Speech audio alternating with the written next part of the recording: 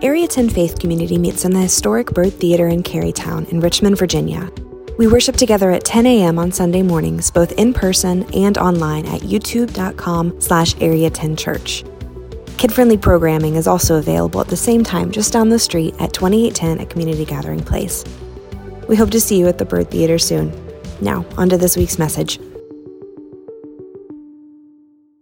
So I burst out laughing so loudly that everyone in the room was now looking at me.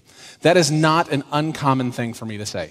If you know me, if you've been around me, you know I am a very energetic laugher, if you will. I come from a long line of people that laugh very loudly, usually at very inappropriate times. So I'm in Trader Joe's about 3 weeks ago. And there is this kid, 9 or 10 years old, and man, he is just the worst. Like, he was just being a little jerk. And before you'd be like, don't call a kid being a jerk. I'm like, look, I'm a parent. Every parent knows this. They're little humans. They have the potential to bring such joy and wonder, and sometimes you're like, you're just a little, and this kid was being that kid. He was yelling and cussing at his mom up and down because she wouldn't buy him cookies. He saw a dad buy his daughter cookies, and so this kid was just ticked because his mom said no. And this mom, God love her, she was doing everything in the parental handbook to de-escalate the situation. She was doing like soft tones, now honey, she was doing that, let's reframe the situation. Just because someone else gets this doesn't always mean. She's starting to lay boundaries. If you do this, then this is going to happen. And the kid just keeps amping up. She's doing her best, and the kid is just not relenting. And he begins grabbing things out of her grocery cart and throwing it on the ground. He grabs the loaf of bread. He grabs the apples, bananas, strawberries, a bag of cashews, a bag of cheese. And then it happens. And so help me, it was like a cartoon. It was like watching Mario Kart. The kid stepped on the bananas. And you know what happens when you step on bananas, right? We've all seen it in cartoons. They squish, they make that sound, and it becomes slippery. And he stepped on it, and then he stepped on it again, and out go his feet from underneath him, and he just falls so hard on his butt, and I immediately burst out into laughter so loudly that everyone in the Trader Joe's produce section was now staring at me, and I'm like, oh no. I probably need to apologize. And there's this thing, if you've been around parents enough, or if you are a parent, we can communicate with each other with just using our face expressions, right? Like we just get each other, right? And I look at her just with so much remorse, and she has this smirk on her face, and gives me almost a little wink like, nah, brah, you're good. I want to laugh too, but I'm the mom, and I can't. But I was just so happy that he fell, which sounds terrible, right? But there's this thing inside of me where I want people to get what I think is coming to them. If I'm driving on the freeway or the highway, what we call it on the East Coast, and someone's tailgating me, and then they whip around me and flip me off, and a few miles down the road, I see they got pulled over. What a feeling.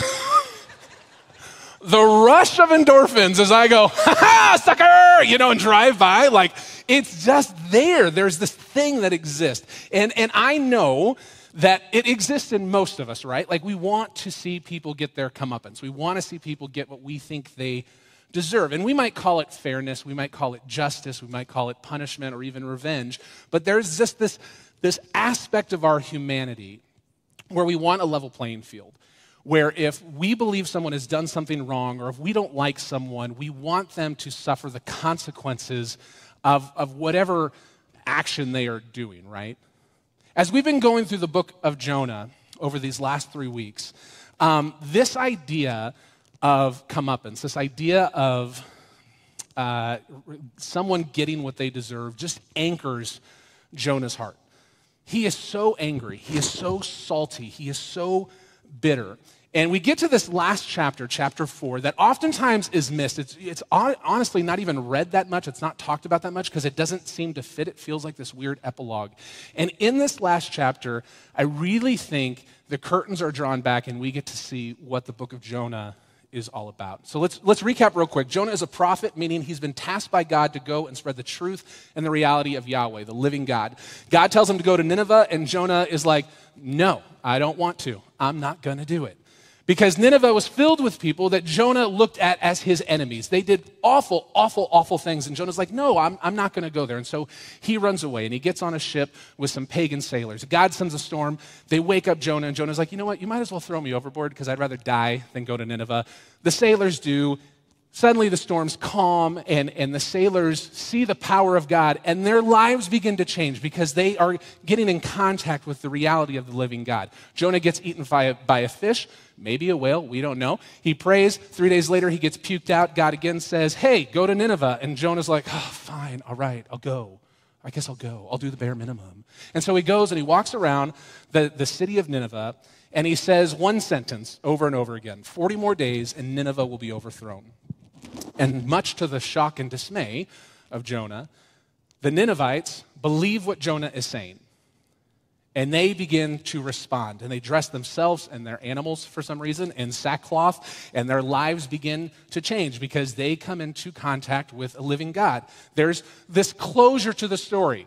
In Jonah 1, 2, and 3, we have a beginning, a middle, and an end. It's a perfect encapsulated story. And then we get to chapter 4. And before we get into chapter 4, I just want to read the very last verse of chapter 3. It says, when God saw their deeds, that they turned from their evil way, when God relented of the disaster which he had declared he would bring on them, so he did not do it.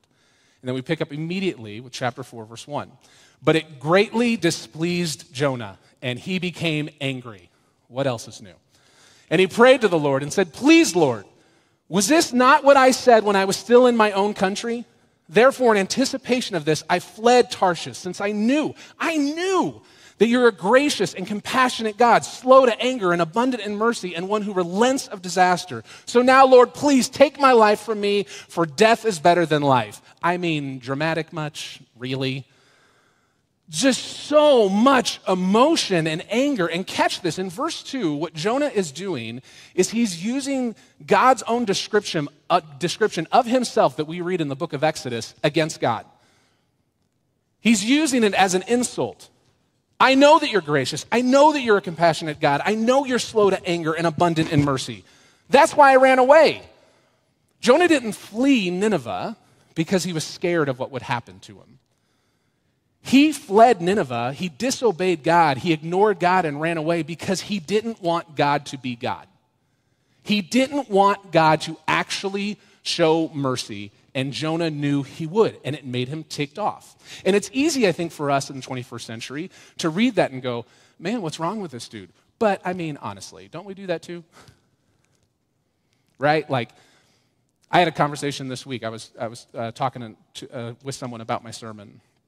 And we were talking about what does it look like to pray for your enemies. And they said these words. They said, why would I want to pray for my enemies? I don't want to pray for my enemies, because if I pray for my enemies, what if God softens my heart? I don't want to have my heart softened towards them.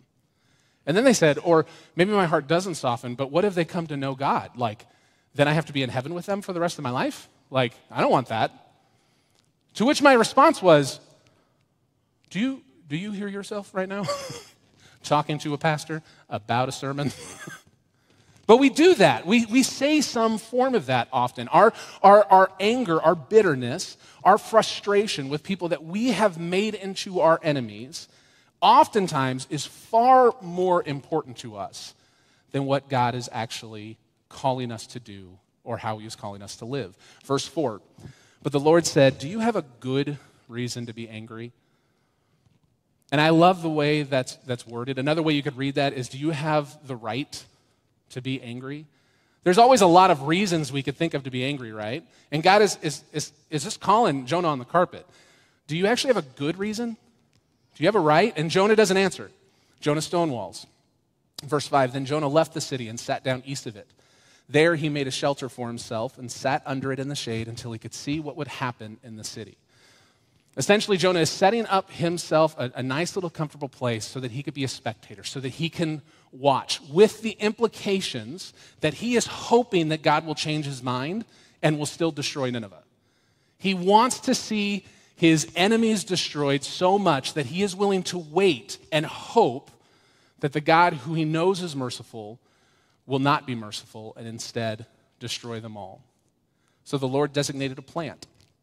And it grew up over Jonah to be shade over his head, to relieve him of his discomfort. And y'all, Jonah was overjoyed about the plant. He was so happy. He was just a happy little plant parent. This is the only time we see Jonah happy in the entire story. He wasn't happy that he was puked out of a fish, that he was still alive. Nope, because he had to go to Nineveh. But he has a plant. So now he's happy. God designates a worm, verse 7. When dawn came the next day, and it attacked the plant, and it withered. Uh-oh. And when the sun came up, God designated a scorching east wind, and the sun beat down on Jonah's head so that he became faint, and he begged with all of his soul to die, saying, "Death is better to me than life." Plant parents, am I right? Which, side note, plant parents, if you're in here, I love you. I do. You do know that plants aren't the same thing as humans, right? I just want to make sure we're clear, because sometimes you guys are like, "Oh, my little baby," and it's like, like a seed. Like, calm down. Jonah is displaying so many big emotions, so much so that he can't discern fact over feeling. A few weeks back, I talked about how emotions in of themselves are not bad things, right? They help us experience the world. They help us communicate. We learn things from our emotions. But when we just go off of what our feelings are, that usually leads us to really dire situations and leads us to some pretty awful conclusions in our lives. But when we can get to a place where we can kind of work through our emotions to where we can see what they're actually communicating to us and find what the fact is over feeling, it enables us to live in a way that is much more free instead of being trapped in a cage. Here we see Jonah doing the opposite of that. Instead of working through the emotions, instead of identifying what they're really saying, he's acting like a spoiled kid, digging in his heels, crossing his arms in a huff, and just allowing the big emotions to rule everything. Then the Lord said, "You had compassion on the plant for which you did not work and which you did not cause to grow, which came up overnight and perished overnight." So Jonah, you cared deeply about something. You cared deeply about something that you had no hand in, but you benefited from. So Jonah, let's just say for the sake of argument that your big emotions around this plant are warranted. And just for kicks and giggles, allow me to ask you a question.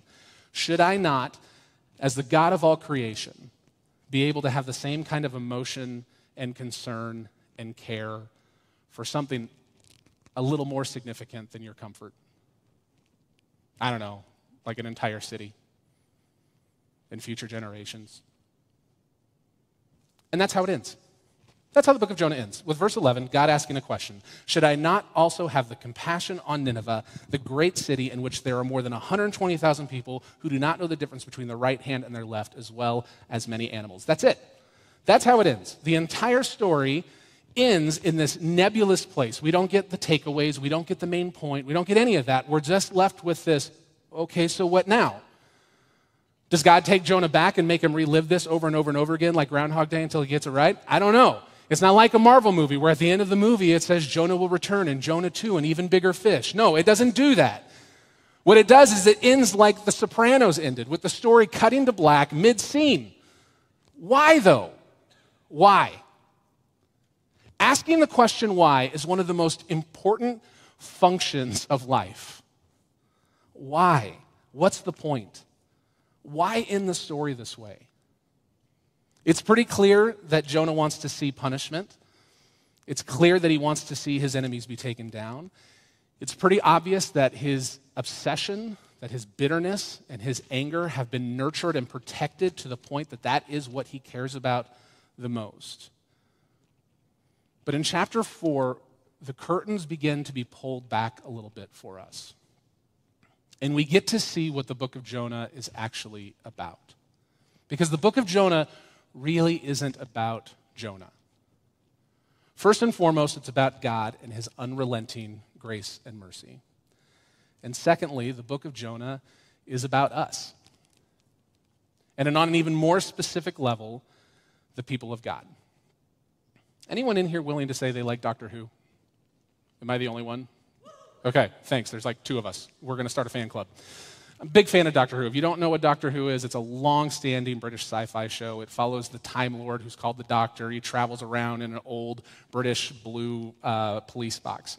The Doctor always has a companion with him. It's just a regular person that travels with him. And that companion has always served a very important function for us, the viewers. The companion serves as the person that we can see ourselves in, that we connect with, that we identify with. Throughout good literature and TV and film, there are always characters to a story, whether it's a true story or a made-up story. But ultimately, the reason the story is being told is not necessarily to highlight the person, but to highlight the human condition. It's why we connect with stories. Good stories will hold up a mirror to ourselves. They will inspire us. They will challenge us. They will make us angry. And sometimes they could even bring healing. God uses the story of Jonah to hold up a big old mirror to ourselves, to point out that, yeah, Jonah is bitter. Jonah is angry, and he is so hard-hearted. But you know who else is? You. The title of this series, Anti-Hero, has always been a bit tongue-in-cheek for us on staff, and some of you know this. It's named after a Taylor Swift song. Now, I don't know if you know who Taylor Swift is. She's a new and upcoming artist. She's brand new. I mean, get on the ground floor. I think she has like one album or something out. Also, her fans are crazy. They will come for you, so I need to be very careful what I say next. She has this song, Anti-Hero, off her latest album, and she kicks it off with this line, I have this thing where I get older but never wiser. And I'm like, same girl. And you listen to the lyrics of the verses and you go, there's no way this is going to be played on radio. This is not like a radio-friendly song that people are just going to listen to and kind of embrace. And it all leads to this almost comically sounding chorus where she sings, it's me, hi, I'm the problem, it's me. Now, this song has become one of her most popular songs of all time, and it makes no sense. If you're on social media, if you're on Instagram, Reels, anything like that, TikTok, you see people using this song over and over and over again to call themselves out in recognition that they are part of the problem. Because I think there is something intrinsic to us that we know deep down, even though we're not always willing to admit it, that we are part of the problem. I don't think it's lost on any of us that we can be our own worst enemies. I don't think it's lost on any of us how we can avoid looking at the mirror that God holds up to us, particularly in His Word. When you look at the book of Jonah, we see pictures of racism, bigotry, nationalism. We see the idea of pride and what that ultimately leads to. We're reminded of the greatest commandments of love the Lord your God with all your heart, soul, strength, and love your neighbor as yourself. We see selfishness as well as God's unrelenting pursuit of people. The idea of obedience and doing what God has called you to do, being who God has actually called you to be.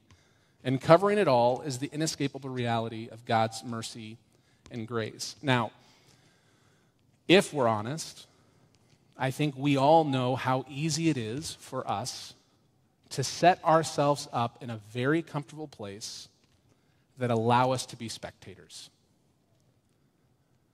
that allow us to call out all the different things that we don't like about the world, about the people around us, or the people in our lives. And we'll take every opportunity to tell others, anyone who will listen, why one person or a group of people aren't worthy of time, respect, dignity, or grace. And some of us will do this very directly, and it's very clear, and a lot of us will do this pretty passive-aggressively. And I think we do this because when people become our enemies, for whatever reason that may be, when people become our enemies, something inside of us clicks. And all we can think about is, when are they going to be taken down? When are they going to be shown as a fraud? When are they going to have to deal with the consequences? And when we begin to think of people as our enemies, what happens is that we slowly, over time, begin to strip away all of their humanity. When we look at people as our enemies, we start to strip away the imago Dei, those fingerprints of God that says, whether you like them or not, they are still God's creation. And in its place, we distill them down to a single label that we can rally our hurt, bitterness, and fear around. For a time, I was involved in prison ministry in Jefferson City, Missouri, particularly the Protective Custody Unit, PCU. What that means is that if a guy was in the PCU, they were in a jail cell by themselves for 23 hours a day, and if they were lucky, they would have 1 hour out in a small portion of the yard. The reason they're in the PCU is because they're either a danger to themselves or someone is a danger to them. When you go into the prison in Jefferson City, Missouri, you have to go through 12 different very large metal gates to even get into where the PCU is. These guys aren't allowed out of their cells unless there's some prison ministry people there, and then they can come for a Bible study or a worship service. And so a lot of them take that opportunity because they finally get that chance for social interaction. They give you all this training when you go in. They say, don't sit, unless your back is against a wall, because if your back's not against a wall, you're an open target. Don't ask them what they're in for. Don't ask them if they did it. If they ask you to talk to someone outside of this place, you tell us, and we will remove you from the situation. They give you all these rules. So obviously, my entire body was sweating when I was walking down these halls because anxiety just kicked in. And when I'm anxious, I sweat, just wet. And I'm freaking out because I don't even want to be there. The only reason I got involved in prison ministry is because my brother had been in prison most of my adolescent and early adult life, and I hated my brother. And I felt God continuing to tell me, you need to have empathy for your brother, and I fought it because I said, no, I don't want to. And then one of my mentors said, hey, why don't you come with us and be a part of the prison ministry team? And I knew God wanted me to go. And if you read my journal from the night before that very first time I went in there, I use words like animals, monsters, trash. And now I'm in this room in a worship service with convicts that I don't know what they're in there for, and I feel so uncomfortable. The service ends, and we break off into small groups, and it's me and 2 other guys. We introduce ourselves, and without even thinking, I immediately go, so what are you in for? Also, my back's not against a wall. I do everything wrong because I'm so I don't know what to do. Without skipping a beat, they both say murder. And I'm like, okay, this is how it ends. One of the inmates looks at me and can tell I'm flustered, and he goes, well, we're supposed to talk about the message, so why don't we do that? And he kind of takes control of the situation and guides the conversation. And the message was about the power of stories. And so these 2 men began to share their stories. And something amazing happens when you sit in a place of humility and curiosity with people who share their stories. When you sit face to face with someone, not online, not through a text message, but you actually sit face to face in a space of humility and curiosity, something amazing happens. As these men began to tell their stories, I began to hear my own story in theirs. The one gentleman in particular who was kind of leading the conversation, as he talked about his childhood and adolescence, it was so eerily similar to mine that I was shocked at how just a few decisions really separated us. Now, their stories don't take away the decisions that they made. Their stories don't take away the pain and the hurt that they caused for individuals or communities, potentially for generations to come.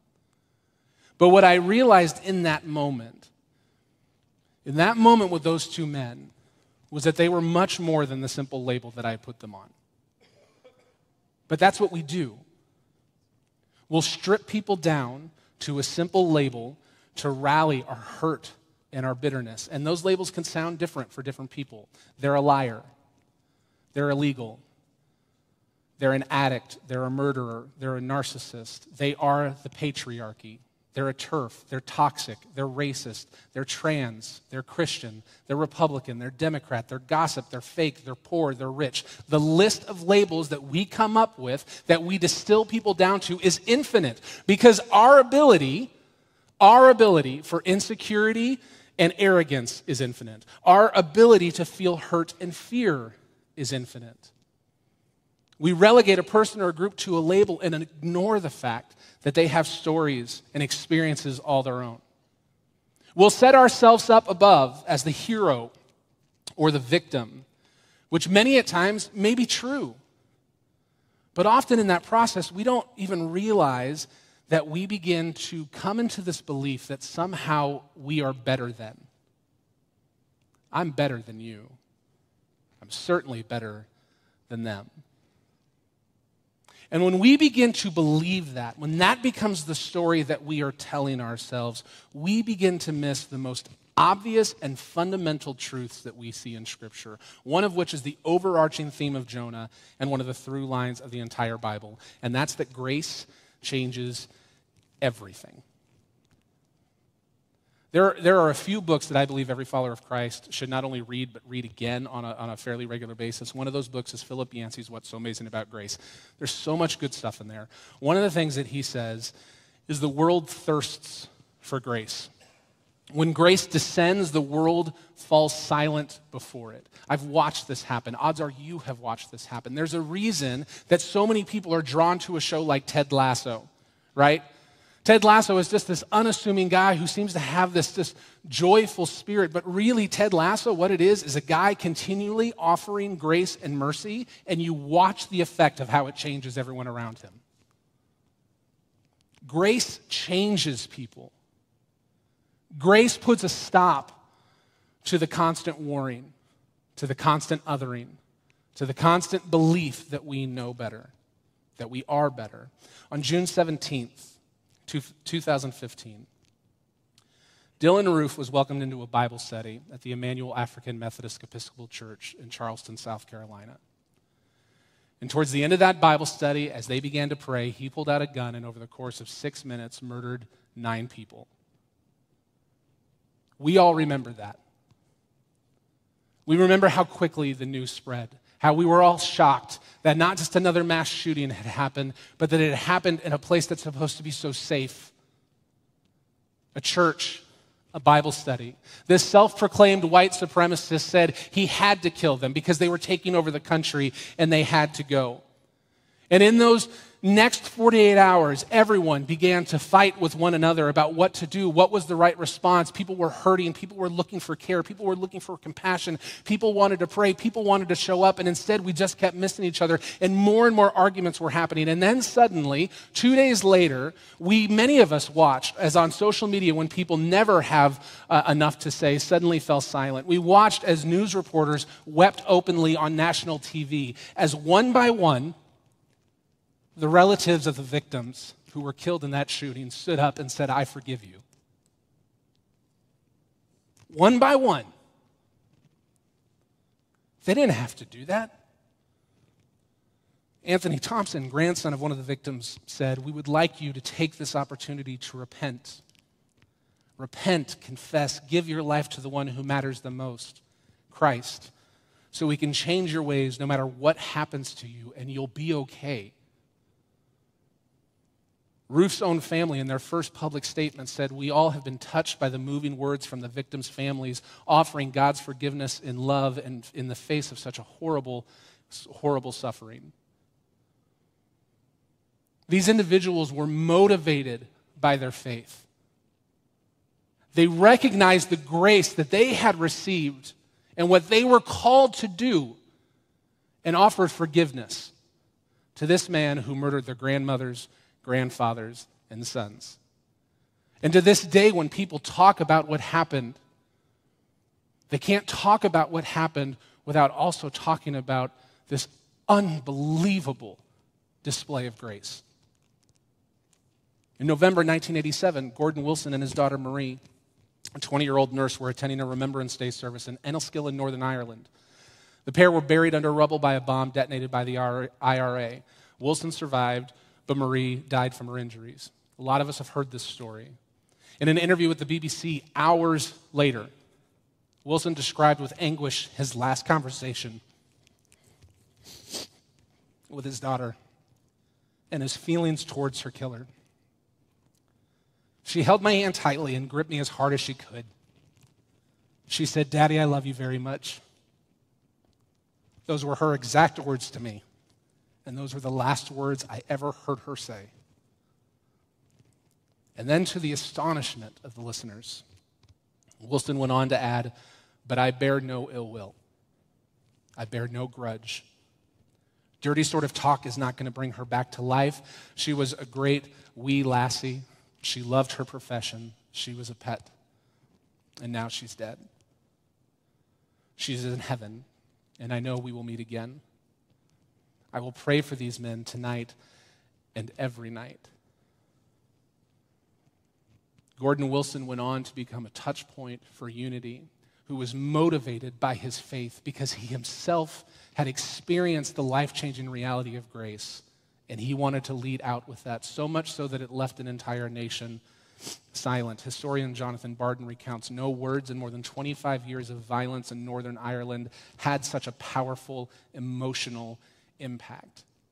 That man who I sat next to in the PCU, who had such a similar story to my own, told me about the letter that he had received from the mother of the person that he killed. And in it, she was very direct about her pain and her anger and her frustration at him for what he had done and the reality of what her life was going to be. And at the end, she said, "But I forgive you.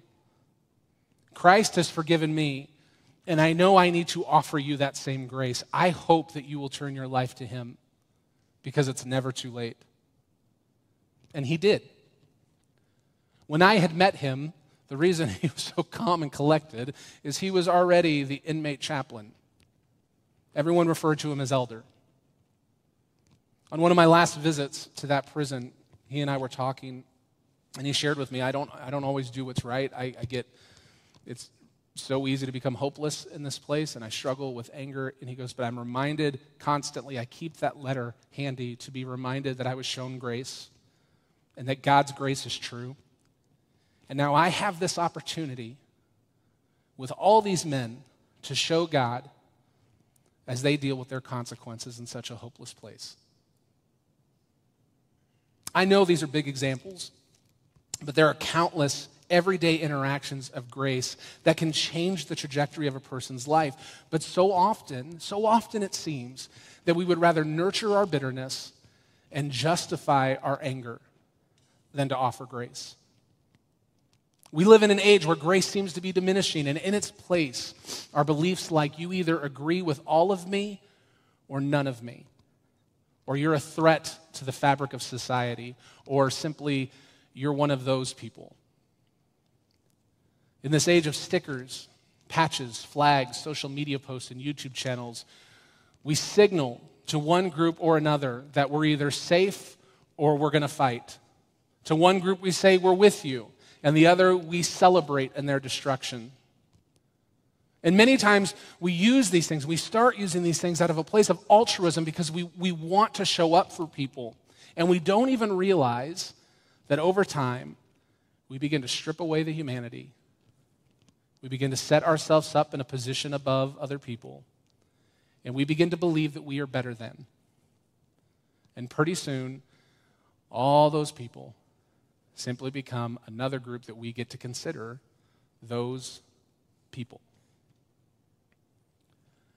Grace in concept, it's not difficult to understand. It is receiving or giving of something that is undeserved, but in practicality, it's hard, right?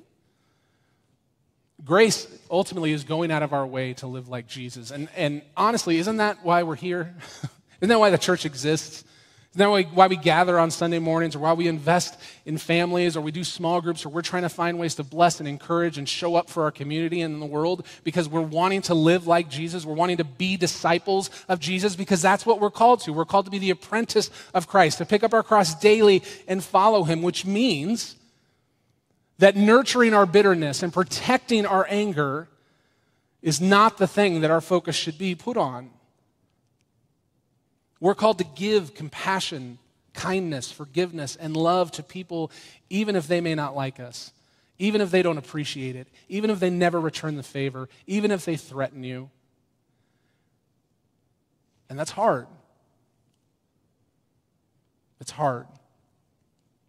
In the book of Jonah, we see time and time again God showing grace. We see grace that is offered to the sailors. We see grace offered to Jonah. We see grace offered to the Ninevites. And then we see grace offered to Jonah again. And it clues us into another transformative, if not really uncomfortable truth that we see in Scripture. God loves your enemies and tells you to do the same. And we don't know what to do with that. We don't know what to do when God's offer of grace and mercy includes our enemies, the people we hate, or the people who made someone we care about feel unsafe, or people that have hurt us, or people that annoy us, or people that hate us. But that's a part of the core message of the gospel, the good news of Christ. Jesus, compassionate, abounding in love and mercy, died and rose again so that we can experience the transformative power of grace and the forgiveness of our sins. And that invitation is open to anyone willing to accept it, including your enemies, including the ones that you've convinced yourself you're better than, including the ones that you're afraid of. When you look at the whole of history, time and time again, we see the people of God do some amazing things, just some incredible things. And we also see moments where the people of God just do the dumbest stuff. It's hard to go through a month in our country where we don't hear of another pastor who is flamed out or someone under the banner of Christianity doing something so awful and horrible that we go, that's not right. And I think when you dig underneath all that, what we find is there is this belief that somehow people will start to believe that they think that somehow because of their relationship with God, somehow because of the forgiveness of their sins, that they hold the high ground, that they hold the moral high ground. And let me be really clear. That's not a biblical thought. That's not a biblical reality. A biblical reality is that we have all made ourselves enemies of God. A biblical reality is that we have all sinned and fall short of the glory of God, that we're all in need of grace. And what happens when you set yourself up on the moral high ground is it just gives you a really good perch to look down at everyone else around you. And that doesn't matter if you're a Christian or not, right? If you say the words, if you believe you occupy the moral high ground, that you hold the high ground, all you're saying is you've set yourself up above and everyone else is below you. The reason Jesus is a revolutionary, the reason Christianity is different than other religions is it turns everything upside down. It's not about being exalted. It's about being lowly. It's not about being first. It's about being last. It's not about being served. It's about serving. It's not about our own adoration and doing whatever we feel like. It's about God's adoration and doing what He has called us to do. It's not about pride. It's about humility. Jesus says in Matthew 5:43, "You have heard that it was said, 'You shall love your neighbor and hate your enemy.' But I say to you, love your enemies and pray for those who persecute you." Luke 6:27, "But I say to you who hear, love your enemies, do good to those who hate you, bless those who curse you, pray for those who are abusive to you." And we're like, no, I'm good. As my daughter likes to say right now, you should go. I don't want to do that. That's too rich for my blood. Look, this isn't me throwing stones. This is me talking to myself just as much as anyone here or watching at home. We will complain and lament about the state of our homes, of our neighborhoods, of our cities, of our country, of our churches, of our businesses. And yet so often, we lack the backbone to take a long, hard look in the mirror and see that we're part of the problem. And we're not part of the problem because we're not louder than our enemies. We're not part of the problem because we haven't passed enough legislation. We're not part of the problem because we don't have the right stickers or flags or social media channels or because we don't feel accepted or understood. We're part of the problem because we willfully choose to be hard-hearted. We willfully choose to nurture our bitterness and protect our anger. We willfully say, we know better than God. The book of Jonah ends in a place that is uncomfortable. And I think it's okay for us to be uncomfortable. Because the truth is, your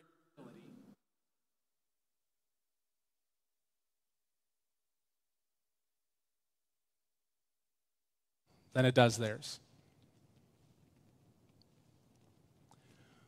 We're going to take communion here in a moment. And every week we take communion because we always want to be reminded that the grace that we have experienced. You are here, whether you realize it or not, because you have experienced grace. And we're going to invite you to come out the left of your aisle, to come up front, get some bread and juice, to go back into your seats, to pray and to contemplate.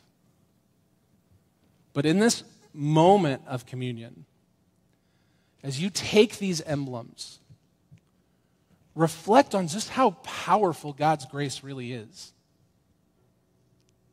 And recognize you're not called to be the loudest in the room. You're not called to be in first place. You are called to be the hands and feet of Christ. No one is better than you. You are not better than anyone else. We have a shared humanity. We all carry the fingerprints of God. And what would happen? What would happen in our homes, in our schools, in our cities, in our churches, in our country, in our world, if instead of matching anger with anger, instead of matching war with war, instead of signaling to one group or another, we just became people of grace. And we let Jesus sort it out. I'm going to pray for us. And then we invite you to come up for communion. And I pray that you will search your hearts. And I pray that the Spirit of God makes you unsettled. And that we could each be brave enough to actually take a look in the mirror. Heavenly Father, thank you for your sacrifice. God, thank you for loving us so much that we don't even know how to comprehend it. Thank you for all of those examples that we see in our lives, in Scripture, in books that we read, in TV, in our interactions of grace that leave us speechless, that remind us that we are hungry for it, that we thirst for it. God, break us free from the shackles of our own arrogance and thinking that we are better than anybody. Help us to be people of grace. Help us to point people to you.